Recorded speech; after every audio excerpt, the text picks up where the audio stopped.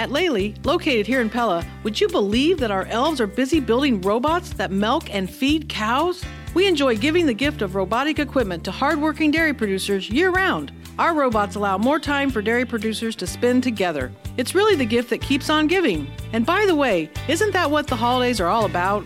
Lely's holiday challenge for you: slow down, appreciate life's gifts, and focus on the real reason for the season. Happy holidays from our family at Lely, Farming Innovators.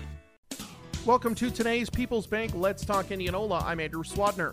On today's program, it is part one of a two-part interview with State Senator Julian Garrett about the latest in the Iowa Legislature. Welcome back, joined by State Senator Julian Garrett as the Senate is through that first funnel through committee. And Senator, first one I wanted to talk about was foreign land ownership, talking about Senate File 2204. Can you give us an update on where that bill stands and what's in it? Yes, we passed the bill in the Senate this past week.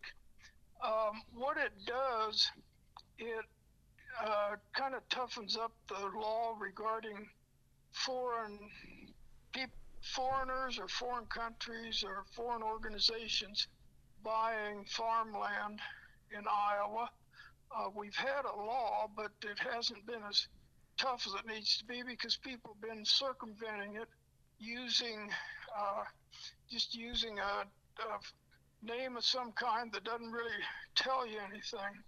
So this bill requires more detail, including name, address, nationality, and their authority to purchase ag land.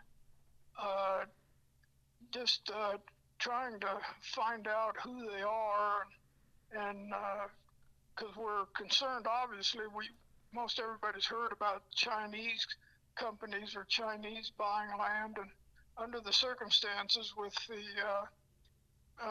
strained relationships we have with China, that doesn't seem like a good idea to me, and I think a lot of the other legislators. So that's basically what we're trying to do, is just find out who it is that's buying our land. Next one was Senate File 2095 called the Religious Freedom Restoration Act. Tell us a little bit about the bill and then just what that does.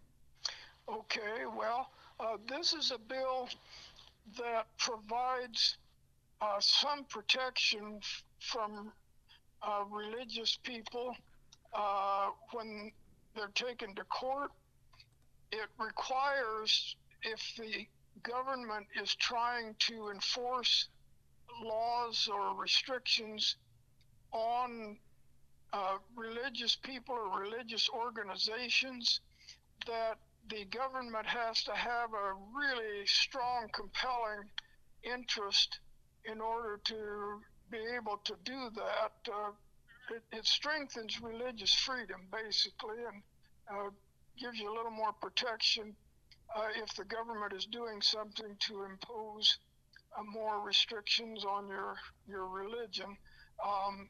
Something a lot of people don't know, the federal government and many states already have laws like this. Some of the opponents have tried to make it sound like this is some brand new thing and really be difficult for people, but this law has been in existence for a long, long time, and I think it's just a good idea to have something on the books that allows people to engage in their religion, unless it's really a strong government interest that requires some restriction on people's religion. I would like to follow up on that. Yeah, that'd be great. And then Last one, I know you put in your newsletter, this was about Senate File 2251, eligibility of pregnant women and infants under the Medicaid program. And just their eligibility about where they can receive benefits. Yes, it expands the mothers who would be eligible, and of course their babies also. One of the things it does is lower the requirements on income. In other words, you'd be eligible for benefits at a higher level of income than you currently are, and for a longer period of time. The bill would provide for, as I recall off the top of my head, this isn't my bill, but I think it's about a year, and whereas currently it seems to me it's about a couple months or so. So what this does, it just provides more benefits for more mothers and babies than the ones that are eligible now. Thanks to State Senator Julian Garrett for joining us on today's program. If you missed any of our Let's Talk programs, find them online daily at kniakrls.com under podcasts, and subscribe through Apple, Google, or Spotify to never miss an episode.